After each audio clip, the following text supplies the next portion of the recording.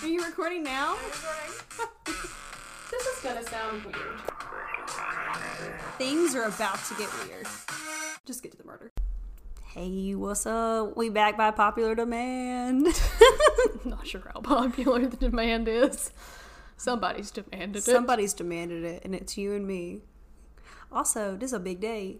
Me and Taylor have been recording virtually for the longest time. And, you know, the stars have aligned so perfectly that I'm just looking into her brown eyes. My shit brown Her eyes. shit brown eyes. I really wish she wouldn't. I'd prefer just to look at your backdrop of your bedroom. Will you, like, just go sit in your bedroom? No, I will not. But, yeah, if I reached out, we could touch hands. Oh, maybe not. Will they kiss? Will they not? Ooh. We're not that close. Nope. We're not sharing the same microphone, so. Nope, we are not. We're also those friends that don't hug, you know? We just kiss. It's like that SNL skit where the girl like takes her boyfriend home for Thanksgiving or like a holiday, and all the families just like kiss each other. Oh God! So no, some families really be like that. My family, hell no. Like barely a hug shared, much less a weird kiss on the lips. Absolutely not. Yeah, that would be a no for me and my family personally. I'm not even really a hugger. I do hug my family though, but you know, every other bitch, not. You hear this? I hear it. You hear this? It could be worse though. Cool. Ooh. Yeah. Once again, we are a minute 30 into recording this podcast, and my laptop already sounds like it's about to take flight. I'm about to take this back to Best Buy and be like, what can we do? Yeah, that's so weird. We've like barely started and that should be like neon. So I don't know. I couldn't say. I bet you if I take this to Geek Squad, they're gonna be like, this thing is about to burst into flames. Yeah. How has your apartment building just not caught on fire? Look, I am often worried. When mine does that, I am worried sometimes that it was going to blow the fuck up. Truly. Yeah, I don't, I gotta be aware, because I remember a news story several years ago where this girl's MacBook caught on fire and caught her whole bed on fire. Now, I'm still currently paying my bed off, so I'm gonna be a little upset, because thanks to Afterpay, I pay, West Elm, about $100 a month.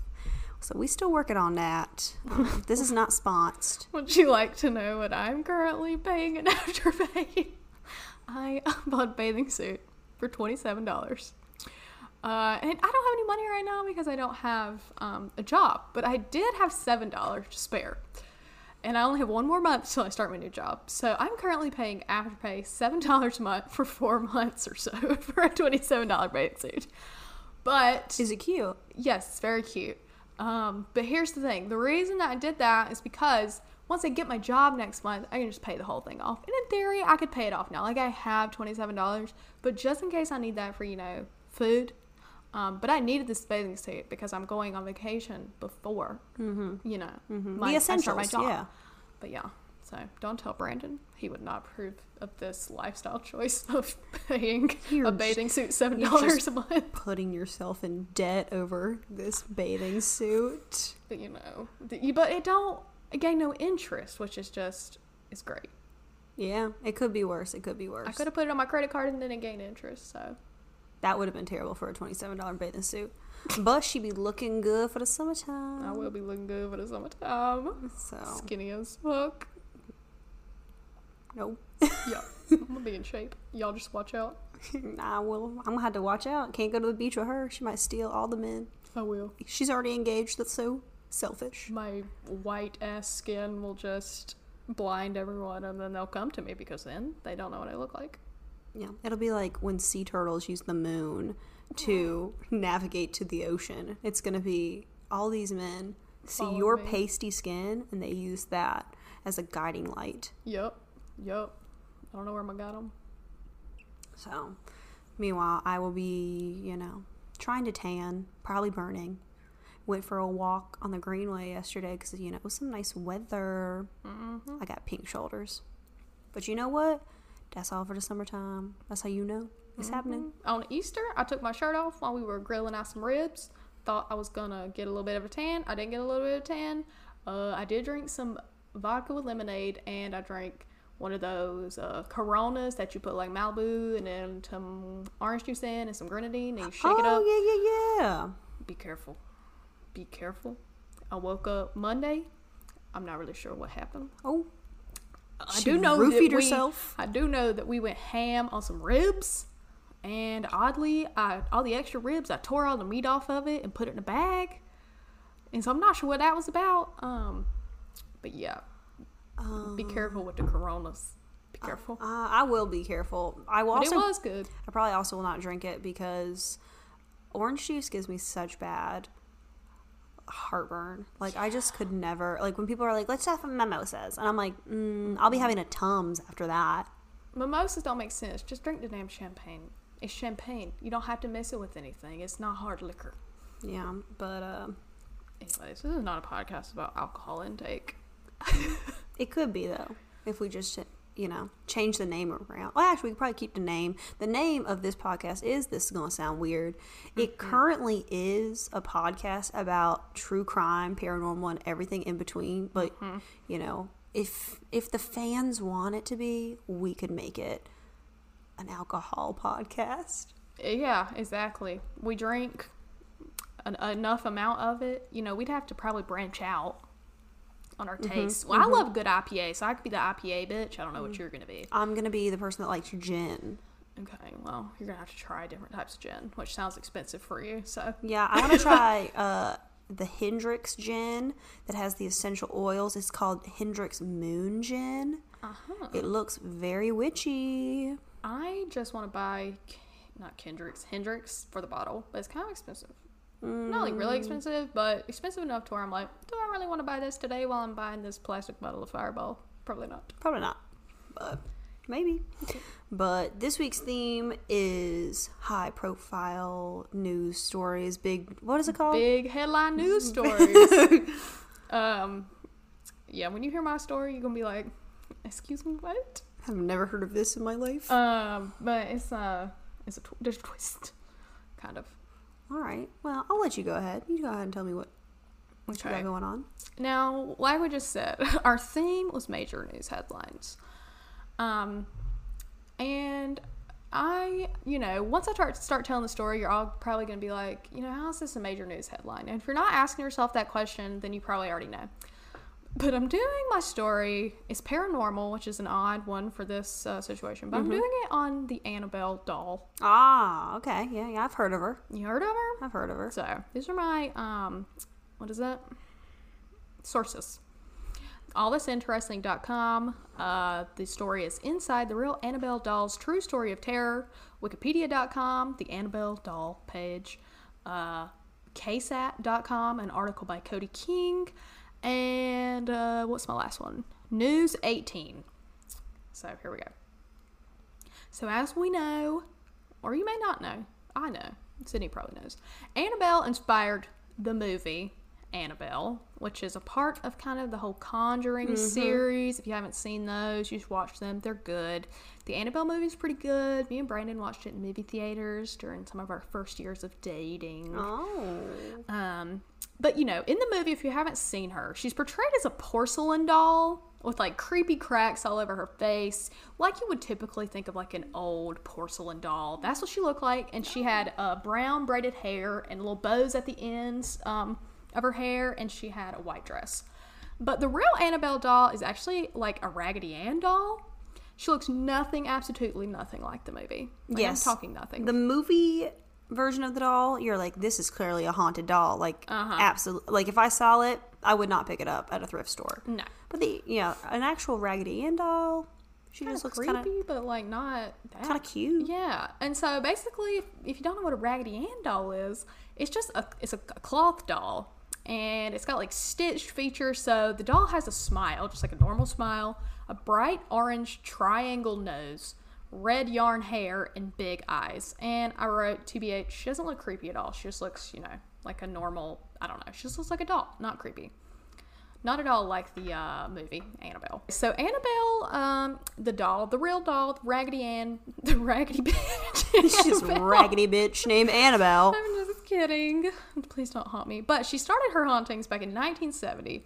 And actually, she started when she was brand new, which is odd because you usually think of a haunted doll being like a used doll you get at the thrift store or some shit. But no, she was brand new. And so, as the story goes, Annabelle had been a gift to a young nurse named Donna. Some sources say her name's Deidre, but Donna is what I saw most places. And she'd gotten the doll from her mother for her 28th birthday. But, you know, that's an odd birthday present, I would think, for a 28-year-old. Unless it's like a gag gift. Yeah, but apparently it wasn't.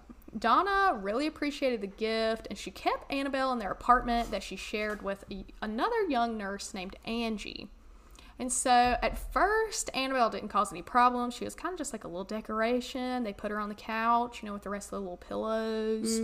But soon, Annabelle started, you know, like, moving around the room by herself.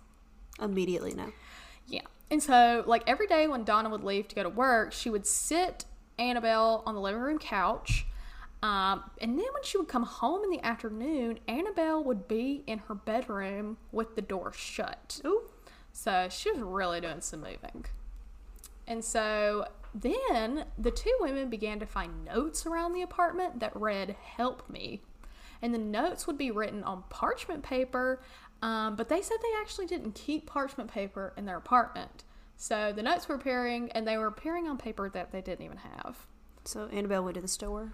She went to the store, stole some parchment paper, came back, and said, "Please help. Please send help." And at this point, things were getting worse. Annabelle was ramping up her little shit. And one day, Angie's boyfriend was in the apartment, and Donna was not there.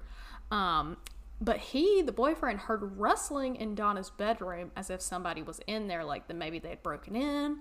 I don't know if there's a window in her bedroom or something. But when he checked the room, he didn't see anything except for he saw Annabelle lying face down on the ground. And then, once he saw Annabelle, he suddenly felt a searing pain on his chest. And when he looked down, he saw bloody claw marks running across it.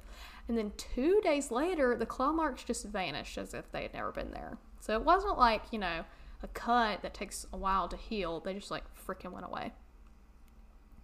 And so at this point, Angie and Donna were like, all right, we're going to have to do something with this little doll. So they invited a medium over to help them see what's going on. And the medium held a seance at the apartment and told the women that the doll was inhabited by the spirit of a deceased 7-year-old girl named Annabelle Higgins. And apparently Annabelle Higgins' body had been found years earlier on the site that their apartment building had been constructed. So it was a little girl who had died on the grounds, apparently. Is that true? Huh? Is that true? Or is this going to be bullshit later? I don't know. We'll see. So the medium said that the spirit was kind, though, and she just wanted to be loved and cared for. So at this point, the women allowed the girl to continue to inhabit the doll because they felt bad for her.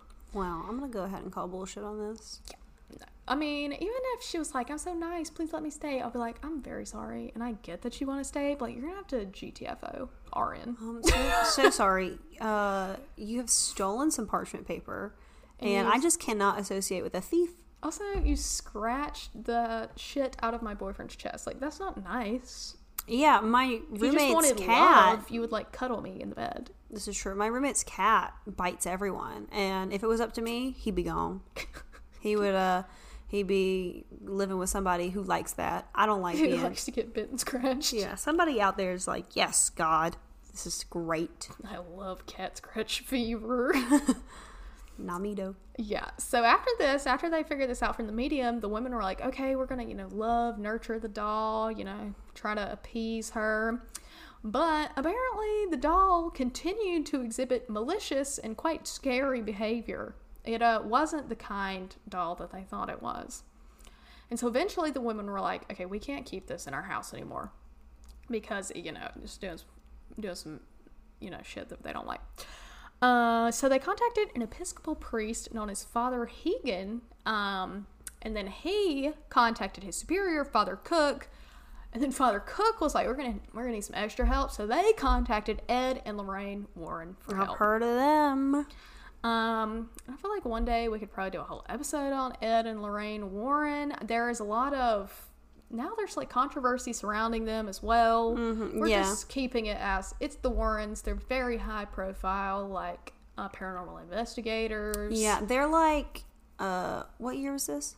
This, in the 70s. This is the 1970s version of Zach Baggins. Yeah, pretty much. Like, yeah. if your shit haunted, He's come. They're coming. they're gonna come. Maybe they'll scream at the ghost. Maybe they won't. They'll certainly come. Yeah, so the Warrens agreed to come, and they were going to try to help the women. But when the Warrens, first heard about this story, their first thought was that the women had made a major mistake when they allowed the spirit to stay in the home and when they started being nice to it. And you should have just beat the shit out of it before. Say absolutely not. Threw it off the balcony, kicked it on the balcony. Put it down the trash chute.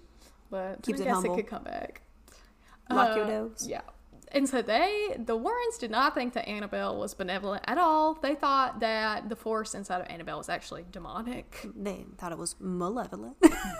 Yeah. They were quoted to have said, "Spirits do not possess inanimate objects like houses or toys. They possess people. An inhuman spirit can attach itself to a place or object, and this is what occurred in the Annabelle case. This spirit manipulated the doll and created the illusion of it being alive in order to get recognition. Truly, the spirit was not looking to stay attached to the doll, it was looking to possess a human host." Which I'm like, absolutely not. Immediately no. So if you have any haunted object, apparently what they're trying to say is people can't, like, haunt object. Like, they can haunt them, but they can't, like, possess an object. You know what I'm saying? Yes, like a ghost. If I die, I can't go and live inside of a doll. Yeah. But I might be able to take that doll and maybe like throw it around the room. But I Yeah. can't live inside the doll. Yeah. And they also said that they thought, these are also reasons why they thought that she was possessed, that Annabelle was a demon, because she moved on her own. She could materialize objects such as notes. So she's like basically creating this paper out of thin air. And they also talked about the mark of the beast, which they said that Annabelle like made the mark of the beast when she clawed Angie's boyfriend on the chest. If you don't know what the mark of the beast is, it's basically in Revelations in the Bible, the mark of the beast is like associated with the devil. There's a lot of different thoughts about what it could be, but anyways, it's a Bible, demonic thing. It's towards the end of the Bible when things really start to take a turn. I saw something very interesting about the mark of the beast on TikTok, where some guy said the mark of the beast was actually a like analogy, and it was basically code that was talking about like Caesar and like it was very interesting. I'll like Julius Caesar? Yeah, okay. It was like code that like Hebrew code that they were trying to write in to like kind of keep it a secret, but then when it was translated, it was this whole thing. So it's like the mark of the beast had to do something with like Caesar's money or like something. It was very interesting. If anybody knows what I'm talking about, I don't know where the TikTok went off to. Actually, you know what it is. It's just the Lil Nas X music video. It's just him on a stripper pole.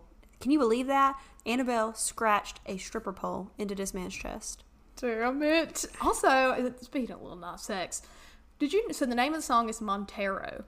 Mm-hmm. Do you know why it's called that? That's Lil Nas X's name.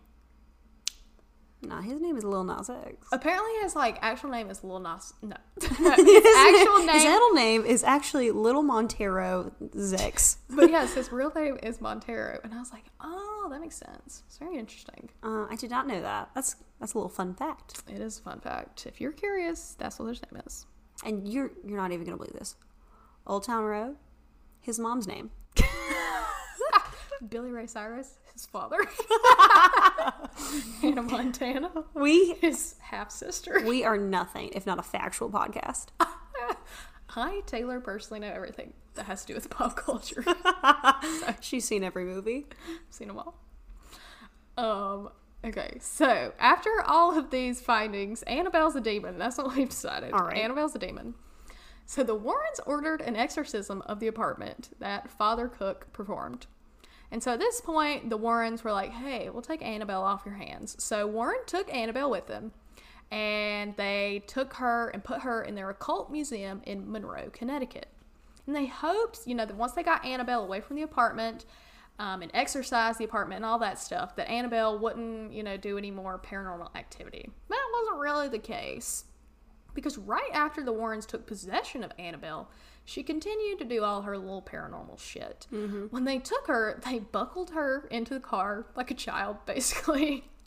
And they decided that they weren't going to take the highway because they were worried that Annabelle might make them, wreck on the highway. Mm-hmm. And so they decided to take back roads. But this didn't really help because on the way home, Lorraine was driving, and she said that the brakes in the car stalled or failed multiple times, resulting in almost catastrophic crashes Sounds each time. Like Lorraine just doesn't know how to drive. She just doesn't know how to use the brakes. And that she is using this as an excuse. It sounds to me like Lorraine was supposed to go to the mechanic and get her brakes replaced. And then her husband's like, did you go? And she's like, yeah, I did. It's Annabelle. It's like fucking doll. When actually Lorraine probably, didn't do that. She probably slept in that day. I can't blame her. I hate going to the mechanic, so I'm right there with you, Lorraine. I had to go yesterday and sit for an hour, and I always feel like I don't feel great when I go because I'm always worried they're going to try to pull one over on me. They always, listen, I don't care what you're going in there for. They're always going to come out there with your ear filter, and they're like, look at this. Disgusting. Disgusting. You trying to replace this? It's $1,000. And you're like, whoa, why don't you just vacuum that shit out and then shove her back in? I'm always every time I go, I'm like, my dad works on cars. My dad doesn't work on cars, but he is a car salesman. But if I say he works on cars, then they're like, oh, shit, she knows the deal. Mm-hmm. But then I'm always like, but he lives 4 hours away. That's why I'm here. Mm-hmm. So, yep. Listen, last time I went, they were like, why are you here if your dad works on cars? I was like, because I live in Raleigh, and they don't. So why don't you fuck out of here? You want me to just give you my social security number while I'm at it? My date of birth, 1, 2, 3, 4, 5, 6, 7, 8, 9, 10, 11, 12. God. Anyways, we're not talking about my social security number. We're talking about Annabelle fucking up their car. Yeah. And so, she kept messing with the brakes. And so Ed was like, hey. So he got out some holy water from his bag that he had. He doused Annabelle with the holy water. And apparently as soon as they doused Annabelle with the holy water, the problems with the brakes stopped. So, the holy water contained her for a little bit at least. Yeah. She was a little wet until she dried off. Yeah. So when they got home, they put Annabelle in Ed's study. And apparently when Annabelle was there, she was levitating, moving around the room. And they were like, good Lord. So they decided they were going to take Annabelle and put her in a locked office in a building outside of the home. But the Warrens said even after they did this, Annabelle would appear back inside the house. So they couldn't keep her out. So at this point, they had to get a little creative. So they got a special little box made for her in the hopes to keep her contained. And so the little box was specially made glass and wood, and it had the Lord's Prayer and St. Michael's Prayer inscribed upon it. And this apparently worked, and Annabelle was finally contained. But to ensure that she would stay put for the rest of her life, for the rest of his life, Ed would periodically say a binding prayer over the box to ensure that the evil spirit of Annabelle remained trapped in the box. And since being locked up in the box, Annabelle has never moved again. Or has she? So, on Friday, August 14th, 2020, rumors of Annabelle's escape began to circulate social media, and it became all the rage. I recall this incident. I do recall this because I remember all of the memes and the TikToks where they're like, how could 2020 get any worse? It's like Annabelle got released. Oh, man. Yeah. And so apparently, honestly, I didn't know if it was true, if it was fake. I didn't really know what had actually happened to lead to this. But apparently, an internet user had gone into Annabelle's Wikipedia page claiming and changed it to say that she had escaped from the museum. And so I guess a lot of people be checking Annabelle's, Wikipedia page because pretty much immediately as it got changed, people were talking about it. And particularly Twitter users were, freaking out and posting stuff. And they began to tweet things like, what do you mean Annabelle escaped? If Corona won't kill me, she will, LMAO. And then somebody said, you're telling me this raggedy ass, dirty ass doll escaped? And these are just a couple of similar things. You know, I just feel like I'm on there. I'm in the Twitter feed. Thank you for that. Really? You're telling me this raggedy ass, dirty ass doll escaped? That one really got me. And so, turns out, you know, the whole thing was actually just a hoax. And the wiki page was fixed. But honestly, for a little bit, I thought it had actually happened. I wasn't going to rule it out because 2020 was such a dumpster fire of a year. And that I was like, surely. Yeah, and also I think it got such big attention because at this point, everybody was at home.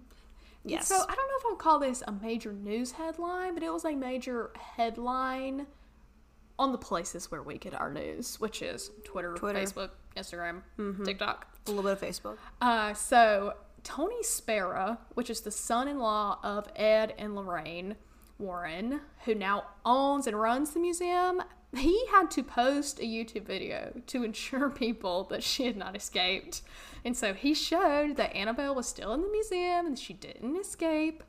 He said, quote, Annabelle's alive. Well, I shouldn't say alive. Annabelle is here in all of her infamous glory. She never left the museum. And he assured this to the social media users that she, in fact, had not escaped. But the days following this rumor, you know, the rumor continued. And so a lot of news sources actually did report on it. Like, when I looked it up, there was tons of news sources had put out, like, stories that were like, it's not real, she didn't escape. So, anyways, no worries. Annabelle is still safe and sound in her little box in the museum in Connecticut. I don't know if you can visit the museum or not. Probably not right now. I think that you probably can.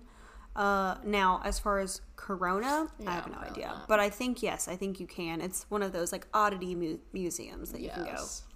And so that's a story of how Annabelle the doll became a major news headline and almost escaped from the museum. You know, I got really into that story and I forgot what our theme was for the week. And then when you tied it all in, I was like, oh, okay. It was because I wanted to do something because I was like, clearly, you know, I didn't want us both to do similar things. And then luckily after I did this one, you did, you know, whatever you're going to do. And I was like, nobody will expect this. How will the Annabelle doll be in a major news story? Which I guess she was kind of a major news story when her movie came out, but that's old news. She must have been a major news story when she was fucking shit up back in the day, but maybe. Didn't find any 1970s clippings. Oh, well. Anyways, there you go. So that was the story. Well, thank you for that. You're welcome. Mine a little different than yours. And by a little different, I mean very different. Getting very raw on this episode. All right. So I am doing mine on the 2012 Aurora, Colorado movie theater shooting. Yep. So very different than Taylor's. Yes, very much so. And this week, just kept the sources real simple. I just did Wikipedia and an episode of True Crime Garage. Nice. Which True Crime Garage, I'll probably touch on their episode just a little bit because I think I'm going a different route than theirs. Yeah. So, well, if you listen to it, you'll be like, yeah, this is different. But if not, then just stick around. They take their stuff just like, their research is like, you know. They're there. Extra. Yeah. They like contact people and shit. I'm not going to do that. I don't know people. I only know 3 people and one of them is in the room. It's right here. So, it's July 20th, 2012, and the Century 16 movie theater in Aurora, Colorado is packed. It's the midnight screening of the film Dark Knight Rises, which is the 3rd and final installment of the Batman trilogy directed by Christopher Nolan. And this is following the super highly successful film, The Dark Knight. So, as you can imagine, people are pretty excited to see how the trilogy is going to conclude. Which, I'm not sure if we really have any younger listeners. I mean, perhaps. But this is 2012 when this is happening. And midnight premieres were a pretty big thing back then. Oh, yeah. I feel like Twilight midnight premieres is coming up again. I do apologize. I think that's probably the only one I watched. Actually, now Twilight Stan podcast where we just talk about Twilight.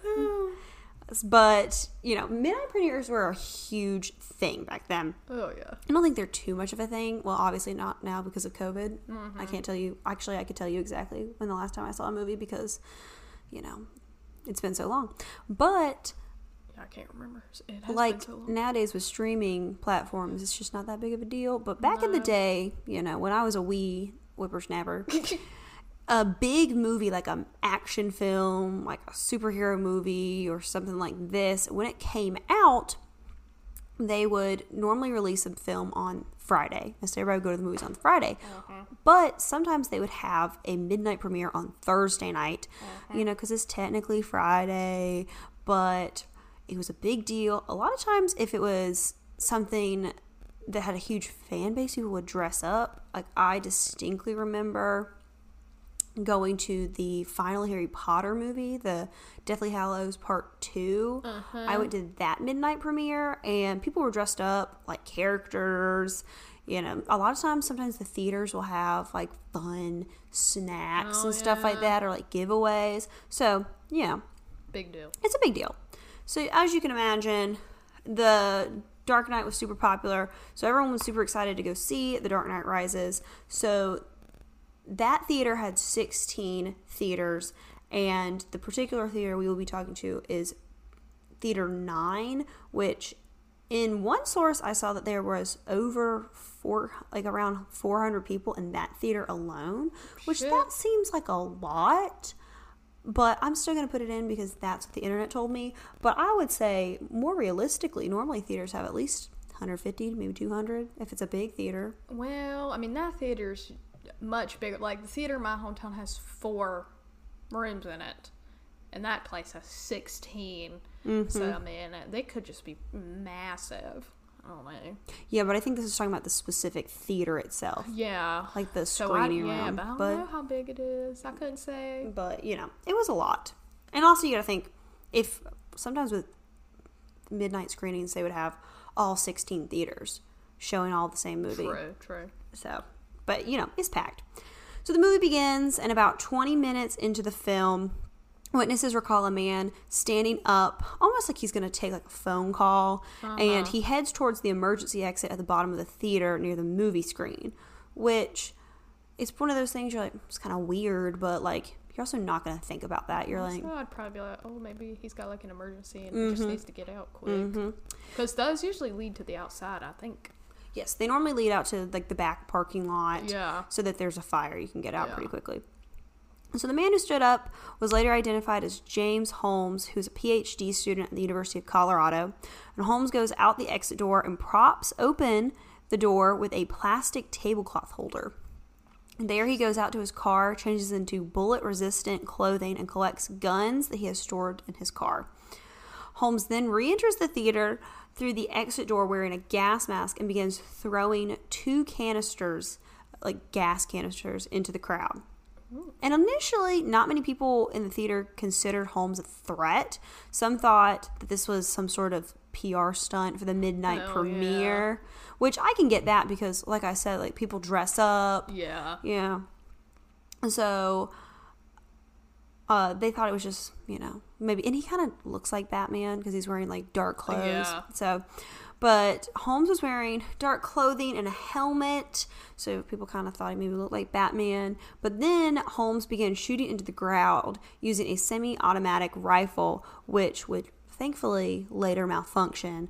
But this is when people in the audience began to try to run out of the theater, but he began shooting at people in the aisles, and the smoke canisters made it difficult to see. But stray bullets from the attack actually ended up going through the wall of the theater and into the next theater, hitting 3 people. And those people have no idea what's going on. And I envision it's an action film. If you're hearing a lot of commotion in the theater next to you, you won't really think anything of it. So police received their first 911 call at 12:39 a.m. When they arrived, they found several bullet magazines, not just regular magazines, and a shotgun on the floor of the theater. And ambulances arrived, but they had difficulty actually getting to those injured. because it was so chaotic in the parking lot. People are trying to run out. The fire alarms in the theater had actually gone off because of the smoke canisters. So people are freaking out. Some people are injured. People are trying to get out of the parking lot. So it took them a while to actually get to the victims, but they finally were able to get to the back of the theater and began pulling victims out of the emergency exits. And the officers actually drove those injured to the hospital in their own cop cars, which is not proper procedure, but I mean, they had to do what they had to do because there was, you've got a theater full of people and all these people are injured and you might have like 1 or 2 ambulances. So they start rushing people to the hospital in their own cop cars. So people also began, even though the cops received a 911 call and that's how they initially got to the scene, people had also tweeted about it because, I mean, people were probably already tweeting about it. It was 2012 and a midnight premiere. I think that's actually the year I got Twitter was 2012. That's probably the last time I used Twitter. Same. But, yeah, people tweeted about the attack, and that meant that media got a hold of this pretty early on. And around 12:45, police arrest Holmes outside of his car. Holmes goes into custody without resistance. And police begin to search him for weapons. They begin stripping off his clothes because, remember, he is wearing, like, these resistant pants. He's got a lot of layers on. So they're trying to strip him down in case he has any, like, weapons on him so they can search him. And when they take off his helmet, they are very taken aback because he had actually dyed his hair this bright orange, which I think is what most people think about when they think of this case. Yeah. Because he looks so insane. Yeah. I can picture him for sure. Mm-hmm. Because especially with the orange jumpsuit that they put on him, it just looks crazy. So police recall the first thing Holmes said to them was, "I'm the Joker." Which eventually media would get a hold of this information and really run with it. Which, like with this case, I feel like you get a lot of like, and with any case like this, rather than people talk about the real issue at hand, people like to point fingers at different things. So the fact that he was like, "I'm the Joker," people were like, "Oh, he's emulating the Joker." Violence in television. No. But that's not the problem. That is not the problem. But because media likes to like have a really easy fix, I feel like they were like, "Oh, it's got to be it. This is a movie where, you know, this masked like crazy man goes and kills people and this is what this man does." But you know, I really think that probably what happened is he probably just thought that was kind of a cool thing to say at the time. Yeah, he was a dickhead, so. Yeah. So officers also found several guns in his car, as well as a first aid kit and a spike strip on his person, which I didn't know what a spike strip is. And if you don't know what it is, it's essentially like a set of spikes that police will often like throw across a road so that if there's like a car chase, the car will run over it and pop the tires. Yep. So they'll do it a lot of times with like high-speed car chases and things like that. So he had intended to use the spike strips in case the police like chased him down, and he had a first aid kit in case he got injured while running from police. Weird, because he like didn't run. Yeah, I also thought that was interesting. So police have Holmes and they're questioning him, and they gather that the theater attack is not all that Holmes has planned. So like I mentioned earlier, Holmes was a PhD student at the University of Colorado, and he lived in an apartment complex for students in the medical school. So Holmes had rigged his own apartment with explosives to the front door of his apartment so that if anyone were to enter his apartment, the building would explode. And he had actually arranged for music to begin playing inside his apartment very loud, with the hopes that one of his neighbors would get irritated and, you know, come by and complain about the noise, and that maybe they would push the door open and it would cause the building to explode. He had also left the door unlocked and slightly ajar so that, you know, because you think like if the music's playing, maybe you'd be like, hey, bud, can you keep it down? Yeah. And then you would push the door open and that would cause it. But actually, one of his neighbors did come by because the music was loud. But she saw that the door was kind of propped open and she was like, this is suspicious. Which I don't blame her because, you know, if I hear someone playing really loud music and the door's open, I'm not going in. There's nothing good. No. So the police evacuate the apartment complex and the surrounding buildings, and the next day they're actually able to disarm the explosives. And upon searching the apartment, they found several grenades, as well as a control box connected to 30 gallons of gasoline and a Batman mask. So, through the attack, 12 people lost their lives, including a pregnant woman. So really, the victim list is 13. And many of the victims died trying to protect those they were with. Oh, no. It's really sad. There's several men who are like saving their wives or their girlfriends. And one dad saves his 2 daughters. So it's very sad. Yeah. So when Holmes was initially taken into custody, he was placed under a suicide watch, which oftentimes when someone carries out an act as horrible as this, they do often try to complete suicide. We saw this with Columbine and I believe the Virginia Tech shooting. Yeah, I feel like a lot of like mass shootings result in like a suicide at the end. It's usually before the cops get there, I would say, a lot of times. But which the police, I will say, they got to the scene very quickly. That's good. From the time it took them to receive the call, they were on site in 90 seconds. Interesting. Which I would assume also that, like, this seems like a fairly large area. So, you know, it wasn't some rural town where they're trying to get the police out there. So, he's placed on the suicide watch because police realize how rare it is to actually have your perpetrator in custody, and they're trying to get as much information from him as possible, try to get a motive, also, you know, see if he's working alone, also just to make sure that his victims and their families have justice. So on July 30th, 2012, charges are filed against Holmes for 24 counts of first-degree murder, so 2 counts for each victim, and 116 counts of attempted first-degree murder and 1 count of illegal possession of explosives. And the judge ruling over the trial actually placed a gag order on all lawyers, law enforcement, as well as some victims, so that they couldn't speak to the media because he didn't want it to become a media circus. And he also sealed the court file and barred the University of Colorado from releasing public records related to Holmes' schooling there. Which, if in case none of you know, Taylor, I feel like you probably know, if you go to a public university, literally anybody can get any information on you.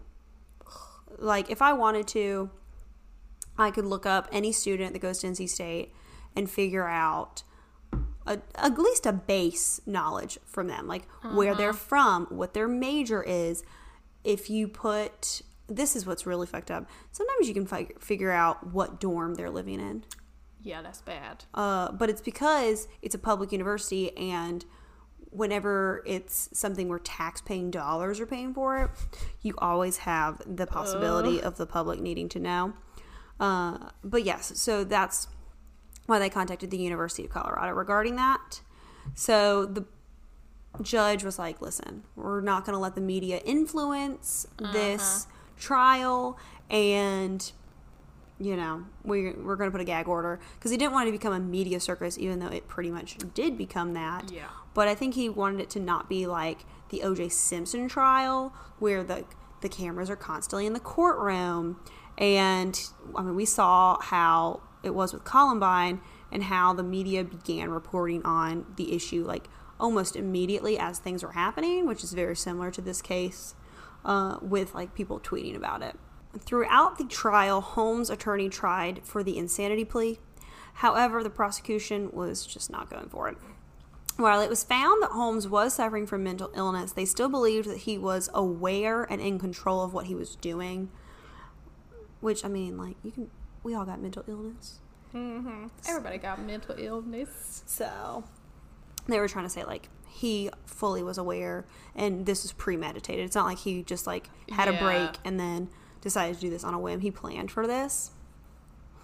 So, also during the trial, it was revealed that Holmes had sent a notebook describing his plans for the attack to a former therapist of his. Holmes had seen a university counselor 3 times after the recommendation from his girlfriend at the time. Which, I mean, like, they talked about this in the True Crime Garage. Like, if your girlfriend's like, hey, maybe you should, like, talk to somebody, you're going to freaking do it.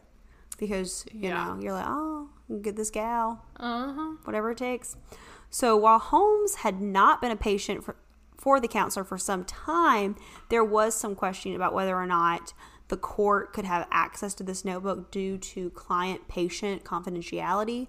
The counselor herself was saying he is no longer a patient of mine. He hasn't been for however long. I only saw him 3 times. So the second he stopped being a patient, then, you know, I can give you this notebook. I think that's, which I think with, and I could be wrong, I feel like with confidentiality and counselors, it's a lot of times, I can't tell you what we talked about in those 3 instances that we spoke, but I can give you this notebook. But then there was also some questioning about whether or not, you know, if he's sending this notebook, does that make her the counselor again? I don't know. I know that it depends. Like, we actually went over this in one of my classes, and it's kind of a hard thing to figure out, like, whether there's hard to figure out if the counselor has to say anything, but a lot of times they say that if there's a specific threat that a person gives, then kind of the privilege at some point kind of goes away. So I don't really know how exactly it works when there's a lot of weird rules about evidence as to when the privilege would exist and when it would go away. And it would be arguments on both sides, really. And it could probably just go either way, depending on how good your lawyer is. And with this specific case, it takes so long to go to trial. The trial actually doesn't start until April 27th, 2015. And I think one of the reasons it took so long is because they were trying to determine whether or not that notebook that he sent could be used as evidence. Because basically, whenever you have a big court case, they have to decide whether or not you're going to present anything to the jury. And then jury selection, that took forever because it's, I mean, obviously, like, how do you not know? Even if you're not big on watching the news, you have to know that this happened. Also, let's be honest, which most people don't realize this, well, if, you know, but like in a court case, people are like, it takes so long, but it takes so long a lot of times too, because the defense, most of the time, they're putting out multiple motions to get the case dismissed. And those can be anywhere from like a little technical rule to like maybe an insanity plea. And in which case, you know, it never would go to trial or anything. So that's why a lot of times it takes so long, because the defense at some level wants to, even if they can't get it dismissed, they want to keep the case out there probably long enough to where they can work on their defense, especially when it's, you know, not going to be great for them when they get to trial. So it doesn't start for about, almost like 3 years. Yeah. So it's April 27th, 2015 is when it starts. The jury consisted of 19 women and 5 men, 2 of them who had connections to the Columbine shooting. Because both of these, like both Columbine and Aurora, is located in Colorado. So this was one of the biggest mass shootings since Columbine. But both these cases took place in Colorado, so obviously you're going to have some connections. Also, just in general, I feel like if something happens in your state, even if you're not directly affected by it, you are in some level affected by it. True. So, prosecutors argued that Holmes intended to kill all 400 people in the theater, while Holmes' lawyer said that he had a psychotic episode during the attack. And the notebook I had mentioned earlier was actually brought in as evidence, and in the notebook it is found that he elaborates his obsession to kill since 10 years prior to the shooting, and his dissatisfaction with life and finding work as a healthcare professional, and also like his own health issues. So basically it just details, like, it's just his diary where he just talks about how much he hates life and how much he wants to kill people. And he also details the planning of the shooting, which prosecutors said indicated that Holmes did have some premeditation. It wasn't that he just had a bad day and decided to do this.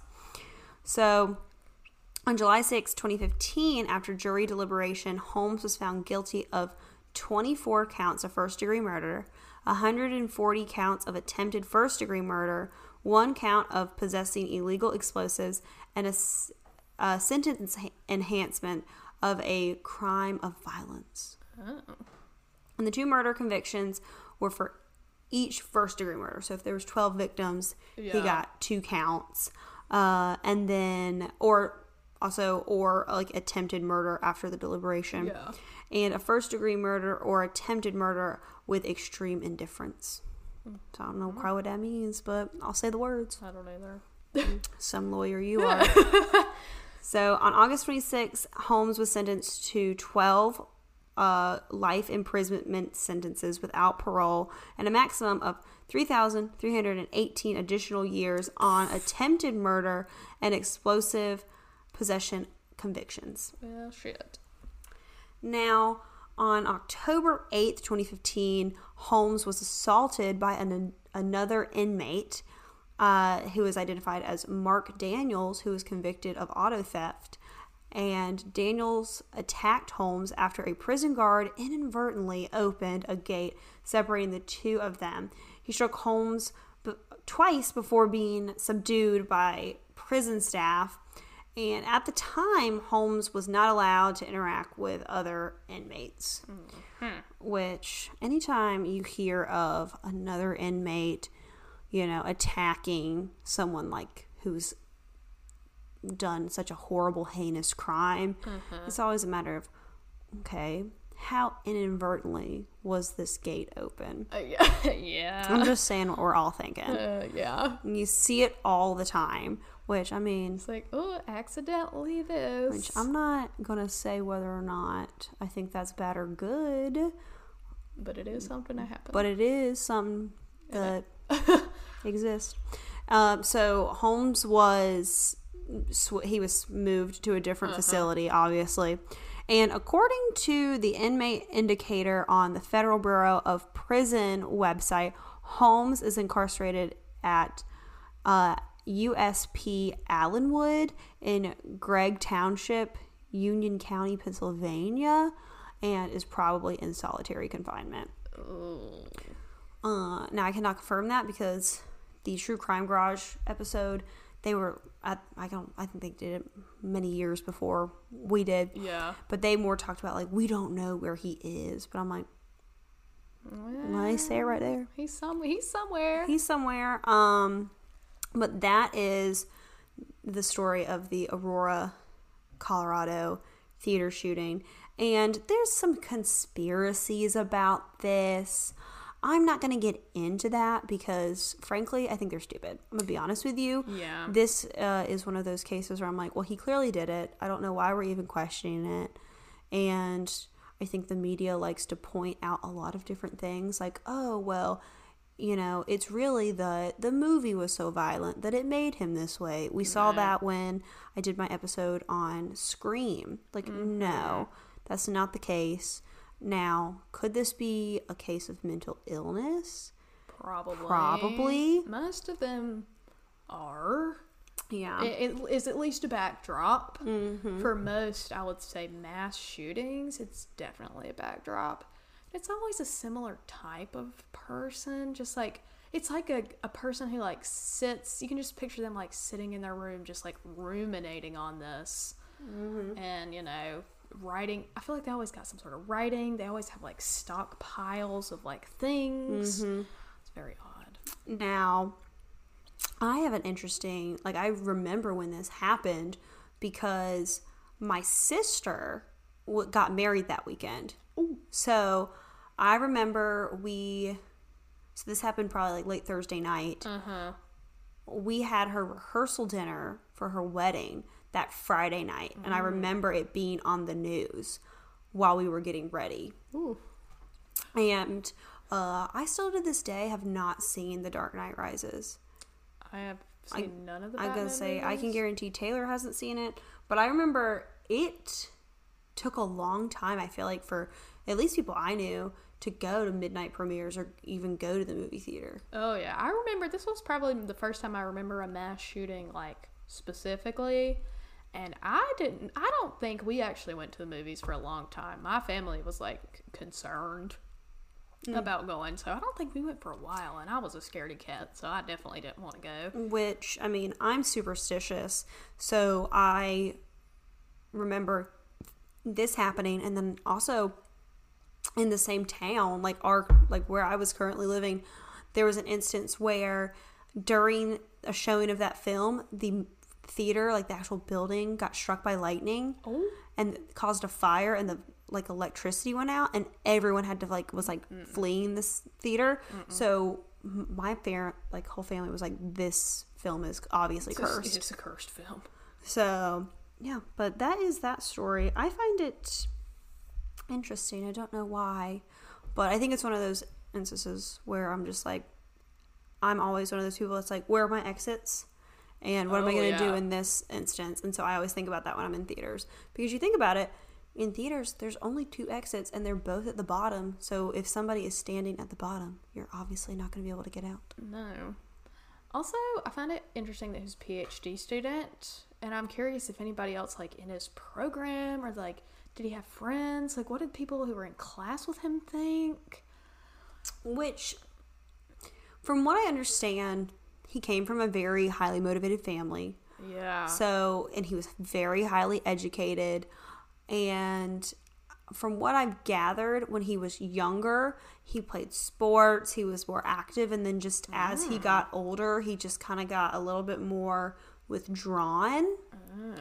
Which, I mean, not to generalize, but sometimes when you have people who are very highly educated, it does, you find that they don't have a connection to other people as much, because it's harder for them to make those connections because they don't have much in common, and their social cues are not the same. Well, the people that have law school's an odd place because there's a lot more of those types of people than I've encountered before, so that's why it's curious to me, because it's definitely true. Like, some of the smartest people at my school are just like, they're not like people that you would encounter typically. There is something about being very highly educated that is, it's interesting. There's not as many people that you would think would be like smooth talkers and super social and all that.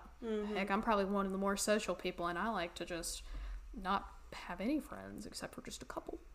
Yeah, but I thought that was an interesting story, and I do think it's interesting because he, on some level, did seem very normal. I think that, and it's very similar to the Columbine case where you have just some normal people, but then of course the media tries to portray it as, oh well, it was this, oh what was that. I'm like, it's more a complex issue than we like to say Batman makes people kill people. Yeah, or he was bullied, you know what I mean? Oh yeah.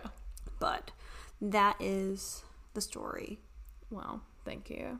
I like to go with the more controversial ones. To bring it down. I brought it way up with Annabelle. She was out here running free from her box, and then Sydney goes, "Let me tell you about a bunch of people getting killed, all within like 20 minutes." True. That is true. I like the shock factor. Yeah, you definitely do. Our Instagram page will go bananas. Yeah, this okay. week. I just want to go ahead and say, first of all, follow us on Instagram at Gonna Sound Weird Pod.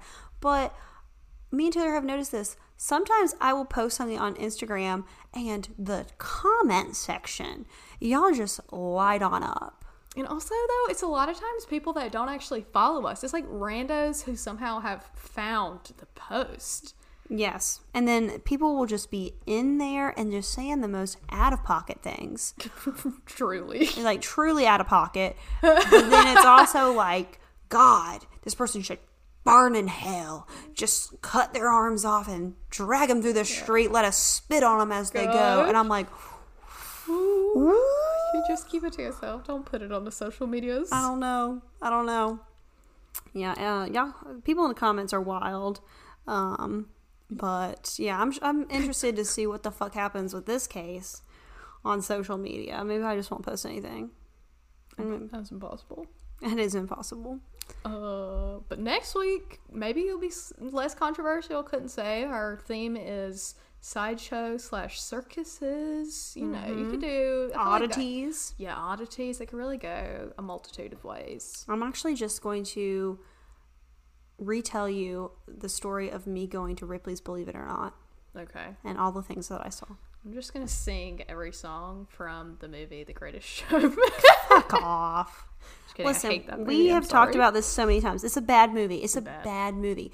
It's not good. And I don't like that we portray P.T. Barnum as this, like, great guy. Because he was kind of a douche and a con artist. Which I'm like, if that's the movie I want to make that movie. I would love to see a movie where P.T. Barnum is this, like, sort of, like, con artist, kind of like, sleazy guy. Yeah, that would be better. The movie was cast Hugh Jackman. The movie was too, like, peppy. I don't know. It was weird.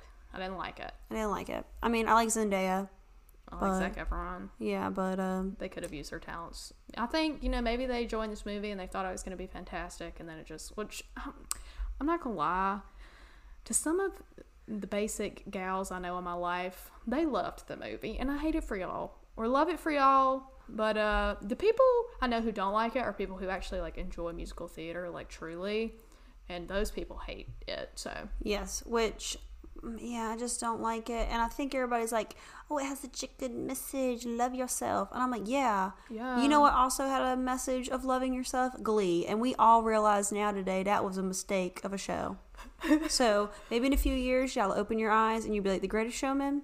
Bad. Bad. I hope that'll happen for y'all. I do too. Stay woke. Yep. Bad movie, bad. But yeah, that's our theme for next week. Follow us on all of the socials, Twitter, TikTok, Instagram. You can find us. You know can our find name. us. Yeah, you've done known this before, so yeah. Is that it? That's pretty much it. All right then. Good luck to you. Goodbye. Stay weird. Goodbye.